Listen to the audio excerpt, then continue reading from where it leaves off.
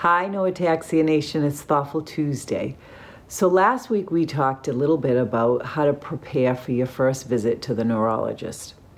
One of the things that came up as a result of that podcast was, what do I do if my doctor doesn't know about ataxia? And you know what? That's a really good possibility. There are doctors or neurologists that don't know a whole lot about ataxia. And it's our role to educate them so that they can better help us, because just because they don't know about it doesn't mean that they can't be a resource for us and help us. So I want to point you to a good resource. It's the National Ataxia Foundation's website, and you can get to it by typing in ataxia.org. They have a lot of great information in a PDF format that you can print off and bring with you to your neurologist appointment. So now let's talk about that day of the appointment and how to set up for success so that you have the most productive time with your neurologist. So I want to first give you an overview of 3 things that you really want to keep front and center in your mind when you're going into this appointment. One is making sure that you get all your questions and concerns answered. 2 is that you leave there with a go-forward plan, that you know what's expected. And 3 is that you also leave there with a communication plan. So let's take a step back and let me give you a little bit more detail about each of these 3 things. So the first one is making sure all your questions and concerns are answered. So asking the questions that you've prepared is the easy part. The difficult part is to really understand the answers. A lot of times we go to these appointments and let's face it, they're doctors, and sometimes they are very technical in their responses. So you want to make sure that you're leaving there really understanding what was discussed. And here's 3 ways that you can do that. The first way is you can bring someone with you. That second set of ears is invaluable. If that's not an option, you can ask the neurologist, can you tape record the appointment? A lot of them don't mind and will allow you to do that. I really like that option because then I can re-listen to it as many times as I want. I can stop it, I can rewind it, I can take notes from it. So I really like that option. And then the third thing you can do is take notes. And you can pause the neurologist. You can say, geez, you're talking about some really great things here, but I want a minute just to, pause you so that I can take some notes. Now, that might not be an option for everyone because I know that some people with ataxia, your handwriting is really impacted.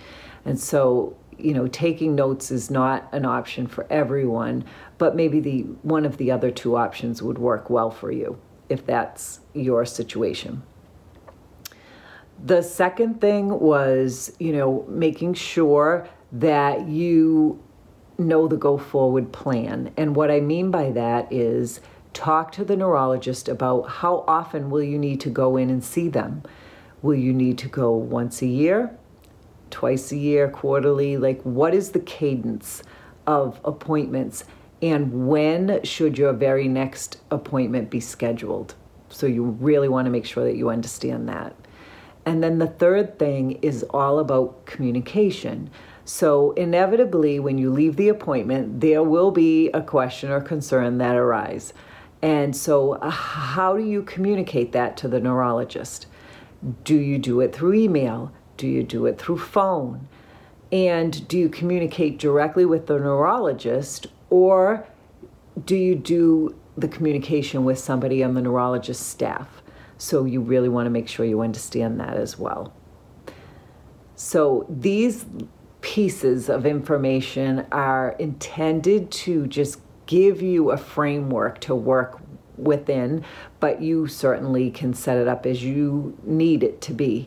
But I have found in my experience that if I go in and I am prepared with either recording the visit or having that second set of ears or taking notes, I get more out of the visit. Also, I have found that, creating that go forward plan and really understanding that with the neurologist is key, because it sets my expectations for what is coming, and then to know how to communicate to them if something should arise. That always puts my mind at ease too, because I know that if something were to happen, I know the process to get to my doctor so that I can get those things answered. So I hope you found this information helpful. This is really just based on my experience, but I've been, John and I have been working with our neurologist for the last 10 years, so hopefully some of this will help you, especially if it's your first appointment. So have a great rest of your day, everyone, and I'll talk to you next time. Thank you for listening in to the Did You Know podcast with your host, Dana Morrow. Please subscribe to this channel to hear all of the latest podcasts. We hope that this podcast has provided you with valuable information and inspires you to advocate for yourself and educate everyone in your circle. Remember, you are the expert and best spokesperson for your rare disease. Thank you.